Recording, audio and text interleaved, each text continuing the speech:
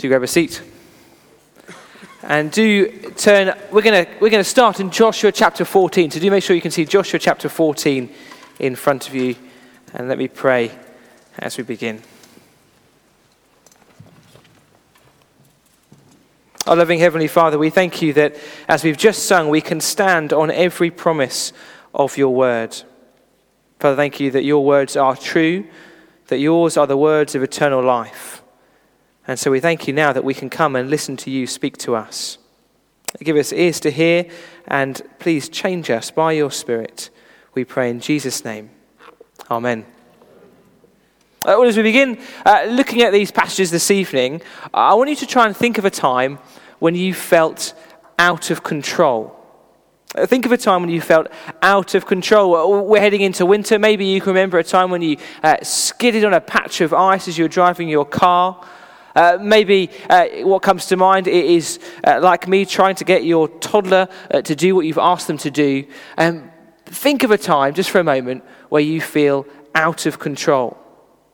And I imagine as you think of that moment, as you have it in your mind, or whatever it is, it doesn't bring up particularly pleasant memories, does it? Because most of us, if not all of us, don't like the feeling of being out of control. Some of us probably hate this kind of feeling more than others, but all of us just don't like feeling like things are out of our control, that things are beyond us. Or to put it another way, we don't like the feeling when something or someone else is in control and we're not. And so have that feeling in mind, because it's that feeling that I want us to keep in mind as we look at these chapters of Joshua. This evening, as John has already said, and as you've seen through the readings, we're covering an even bigger section than last week. We're looking at chapters 13 right through to 21. Just to say, if you're new or visiting CEC, we don't normally cover such huge chunks of the Bible in one hit, but we are tonight. And as I said last week, we're obviously not going to be able to cover every single verse in those chapters. Instead, what I want us to do again is to zoom out and see the big picture, the big message of these chapters. And then once we've done that, we can zoom in and see what some of the implications of that big message might be, both for the Israelites back then and for us today. And so this week, the big thing that we need to see in these chapters is that God is the one who is in control. God is the one who is in control. And as we're going to see as we work our way through, that was a really good thing, even for the most OCD of the Israelites. And it's a really good thing for us too. So just look with me again at chapter 14, where we're going to begin. Because in chapter 14, as you hopefully picked up from the readings, these chapters, they're all to do with the division of the land to the different tribes of Israel. And as you might have spotted down there in verse 2, this is specifically about the land to the 9.5 tribes of the 12 tribes of Israel. That isn't because Joshua couldn't count, but as chapter 13 tells us, and also in verses 3 and 4 of chapter 14, it's because some of the tribes stayed east of the Jordan. If you can think way back weeks and weeks ago when we heard about some of those tribes that didn't cross over but stayed east of the Jordan, so already have their land. And there are other tribes like the Levites, who receive a slightly different inheritance. And so these chapters through to 21, they're specifically about these 9.5 tribes receiving their inheritance. And it's fair to say that chapters like these in the Bible can make for pretty tough reading. If you've ever tried to do something like reading through the Bible in a year, these are the sort of chapters that it feels like you just need to get through in order to get to the kind of the more meaty, the more exciting, the more relevant stuff. It's hard, isn't it, to read about where boundary lines are drawn and who gets that bit of desert and that valley and that mountain, especially when we don't really know even the area that's being spoken about. But as dry and difficult as these chapters might seem, I want us to see this evening that they are also full of wonderful truth. Because so far in Joshua, if you've been tracking with us over the last months, we've read about how the Israelites entered the promised land. We've read about them conquering the promised land. But now finally, we get to read about them owning the promised land. 450 years after Genesis 12, after the promises to Abraham, the land is finally theirs. From that rock to that tree to that valley to that town, it's all theirs. After all that has happened to them, from their ancestors being rescued from Egypt to the 40 years wandering in the wilderness, to the crossing of the Jordan, to the fall of Jericho, after battles and successes and failures, now the land is theirs. And as we step back and consider all that has happened, the big thing that we need to see is that right from the very beginning, God has been in control. Whether in small ways or dramatic ways, God has been working to ensure that his promises are kept. That's made even clearer for us as we look through these chapters. You see, everything in these chapters happens just as God promised it would. So just flick over to 15 verse 1. There's going to be a little bit of flicking backwards and forwards. I apologize, but just stay with me. At 15 verse 1, we see the allotment to the tribe of Judah. And whilst that might not mean all that much to us, if you were an Israelite reading this, well, that might have come as a bit of a shock. Because every Israelite schoolboy knew that when you were dividing up an inheritance, you started with the oldest son. But Judah wasn't the oldest. Judah was fourth. And that's because at the end of Genesis, Jacob gathered together his sons to bless them. But they didn't all receive the same sort of blessing. Reuben, the eldest son, was told he'll no longer be first because he slept with one of Jacob's concubines. Simeon and Levi, the second and third, they're also told that they won't receive a normal inheritance. They'll be scattered through the land. And then comes number 4, then comes Judah. And God's promise to Judah back in Genesis 39 was that he will make him first among his brothers. And so sure enough, 400 years later in Joshua 15, here we have Judah receiving the land first. Or if you flick over to chapter 16, verse 4, you see something similar happening. The tribes of Manasseh and Ephraim receive their inheritance. But who's first in chapter 16, verse 5? It's Ephraim, the younger son. Why? Because that is what God said would happen. Again, back in Genesis, Joseph brings his 2 sons to Jacob for a blessing. He puts Manasseh in front of Jacob's right hand and Ephraim in front of Jacob's left hand so he can bless them. The right hand being the first. What does Jacob do? Well, he swaps his hands over. And so the blessing of the first goes to Ephraim. And so God decides that Ephraim should be first. And that, in chapter 16, that is exactly what we see happening. And so these things are happening just as the Lord said they would. But then flick back to chapter 14. Flick back to chapter 14 and verse 2 and just see how this land is assigned. Verse 2. Their inheritance were assigned by lot to the 9.5 tribes as the Lord commanded through Moses. The inheritance of the land, it's divided up by the casting of lots.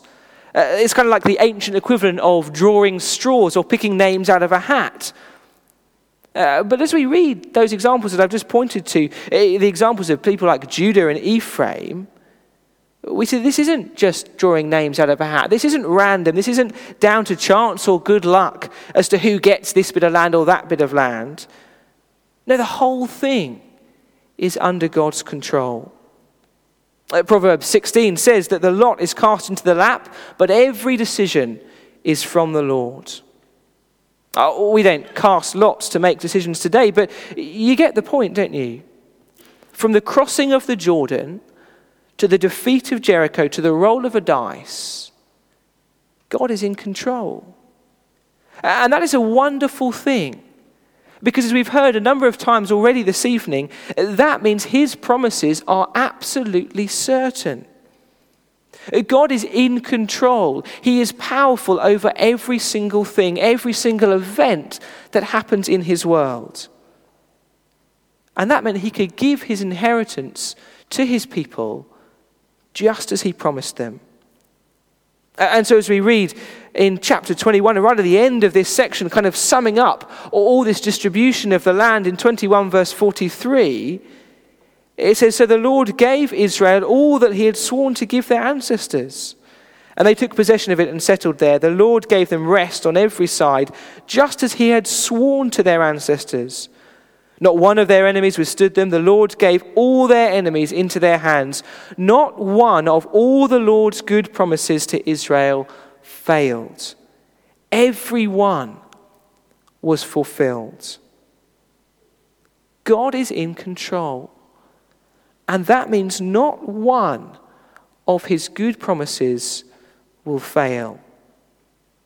And if you're a Christian here this evening, well, that is wonderful news for us, isn't it? Because these chapters, as difficult and as dry as they might seem to read through, remind us, they assure us that God is in control, that he keeps his promises, that as Danny has already prayed, that all of his promises are yes in the Lord Jesus Christ, including the promise of an inheritance. At the start of his first letter in the New Testament, Peter reminds Christians of that promise. He says this, "In his great mercy, God has given us new birth into a living hope through the resurrection of Jesus Christ from the dead, and into an inheritance that can never perish, spoil, or fade." He says God has an inheritance for you. He's promised it for you. And then he says this inheritance is kept in heaven for you, who through faith are shielded by God's power until the coming of the salvation that is ready to be revealed at the last time.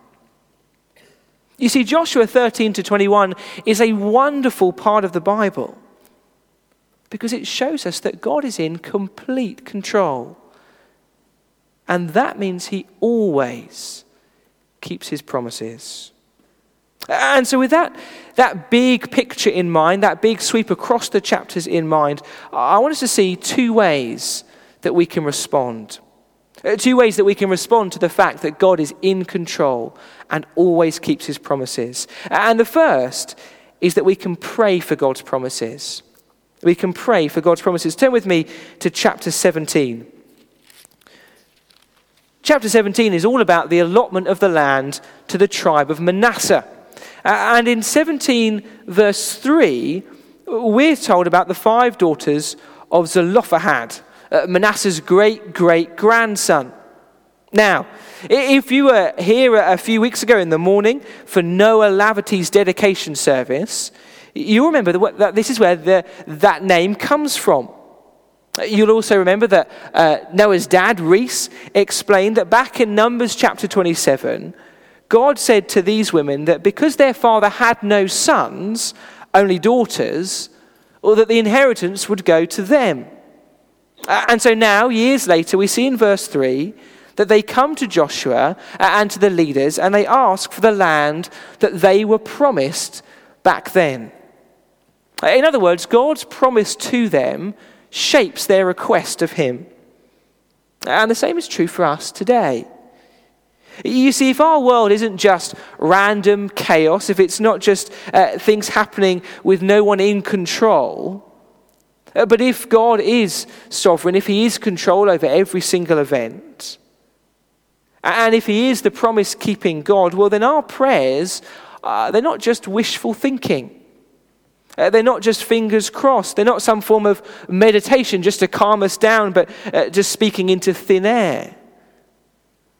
Now, when we pray, we're talking to the promise-keeping, sovereign God.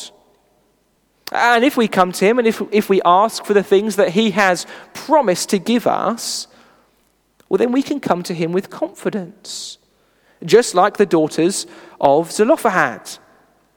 If God is in control, then we can confidently ask him for the things that he has promised us.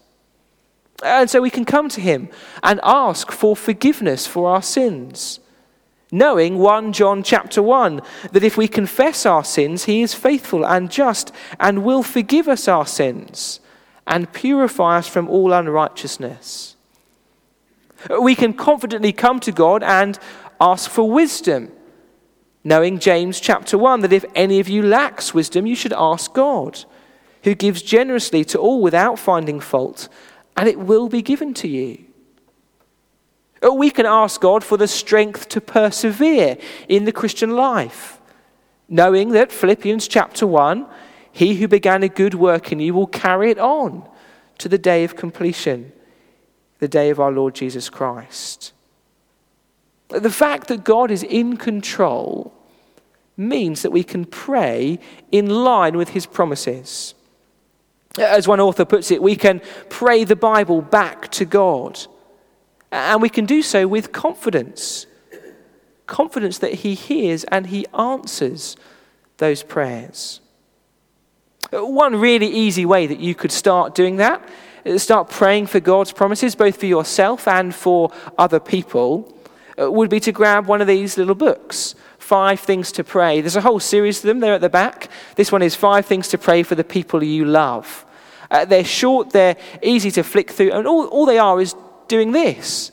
They take bits of Scripture, bits of the Bible, promises that God has made, and they use those to pray for our own heart, to pray for our church, to pray for the world, to pray for different people that we come into contact with.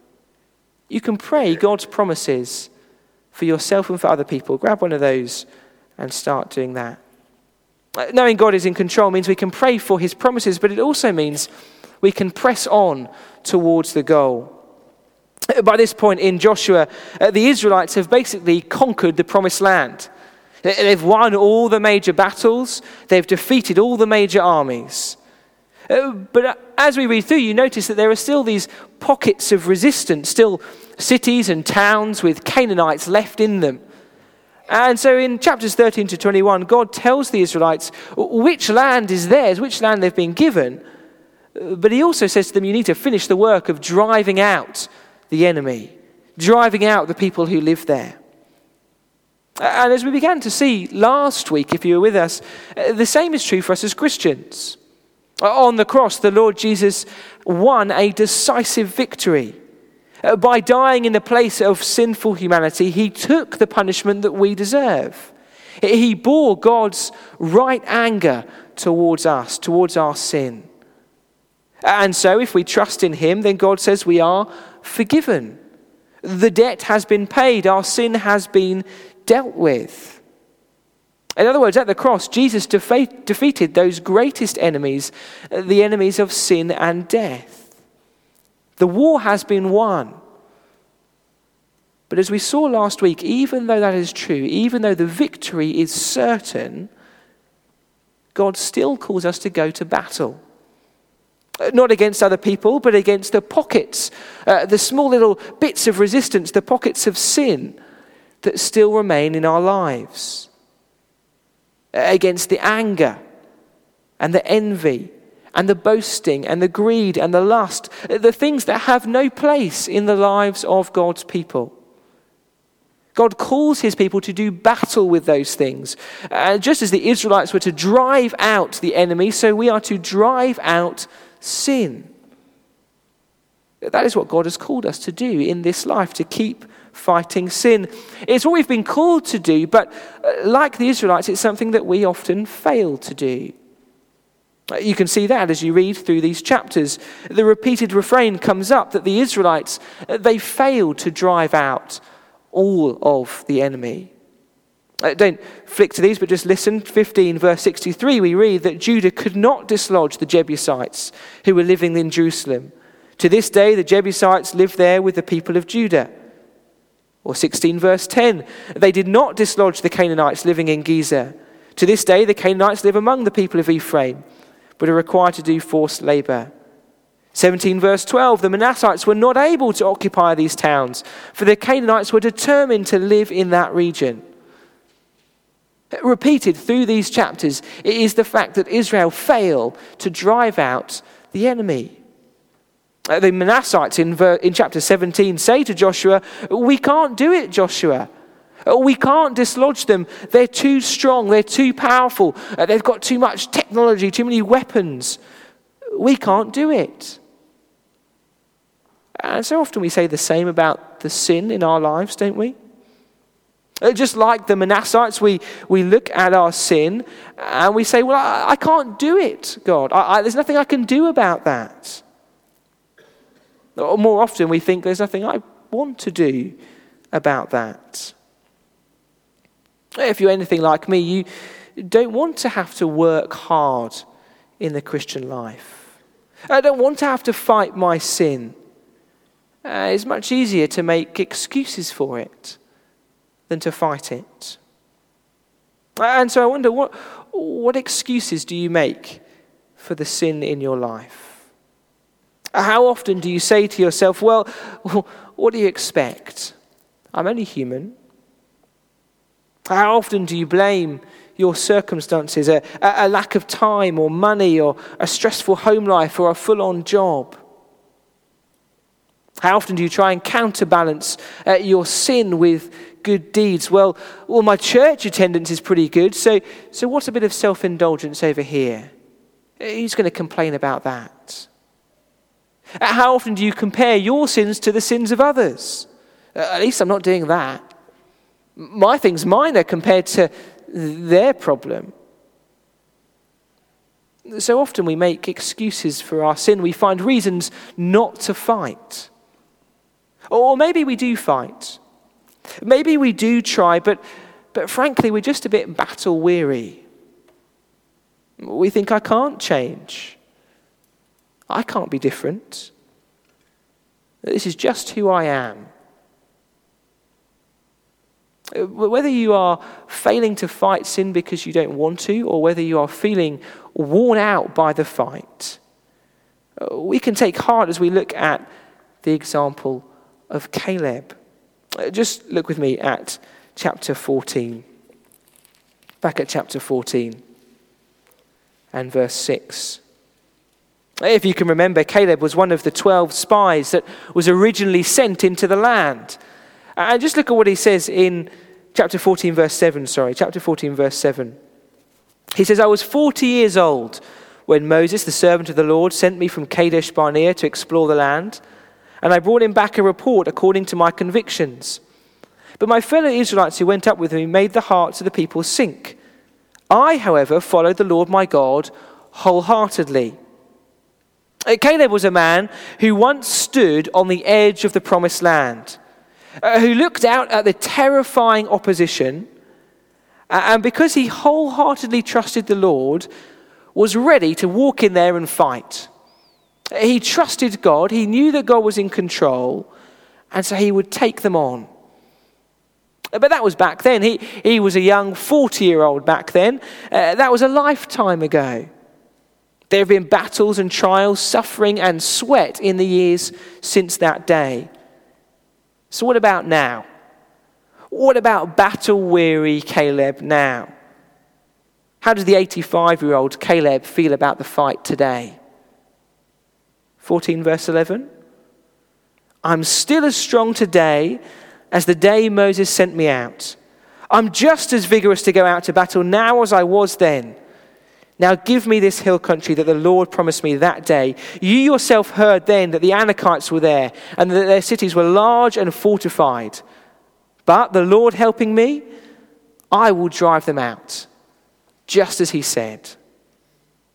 Caleb was ready to fight at 40, and he was just as ready to fight at 85. Why?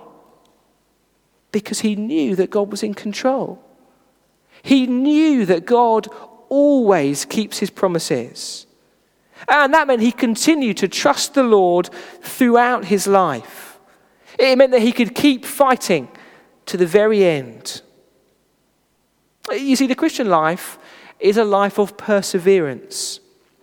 It's a marathon, not a sprint.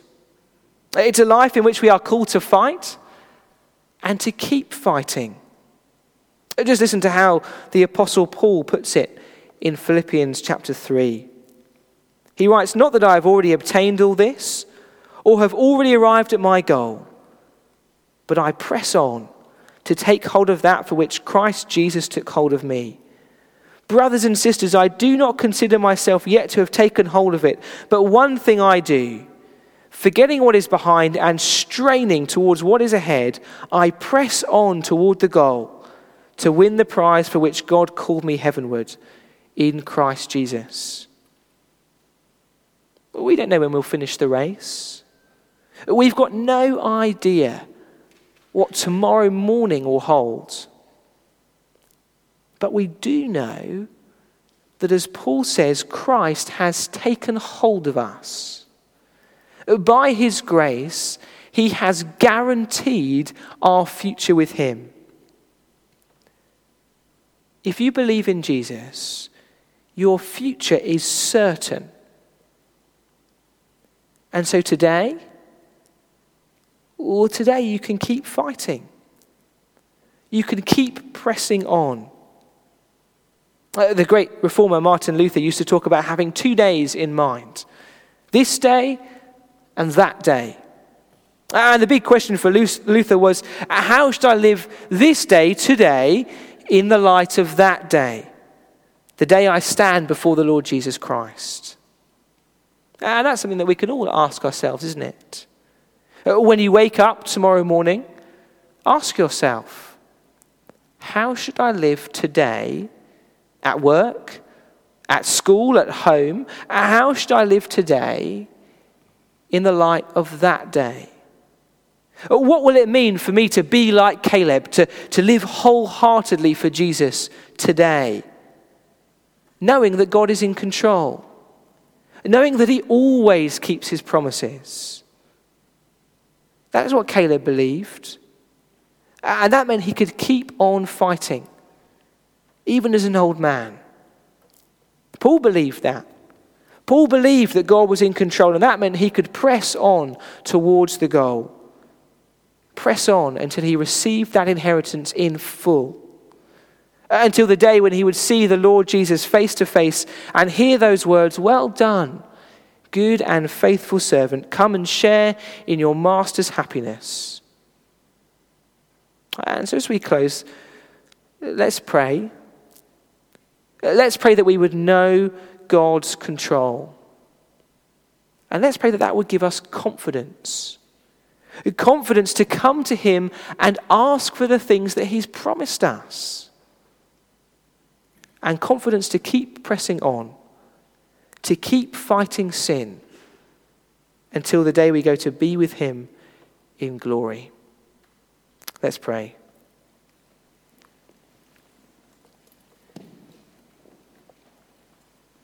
The Lord gave them rest on every side, just as he had sworn to their ancestors. Not one of all the Lord's good promises to Israel failed. Every one was fulfilled. Our loving Heavenly Father, we thank and praise you this evening that every one of your promises has been fulfilled in the Lord Jesus. That all your promises are yes in him. Father, thank you that you are sovereign, that you are in control of every aspect of our lives, and we can trust you. That you are good and faithful, and that you forgive us our sins. Father, we praise you for the Lord Jesus. Help us to have confidence in him today and this week. For his name's sake we pray. Amen.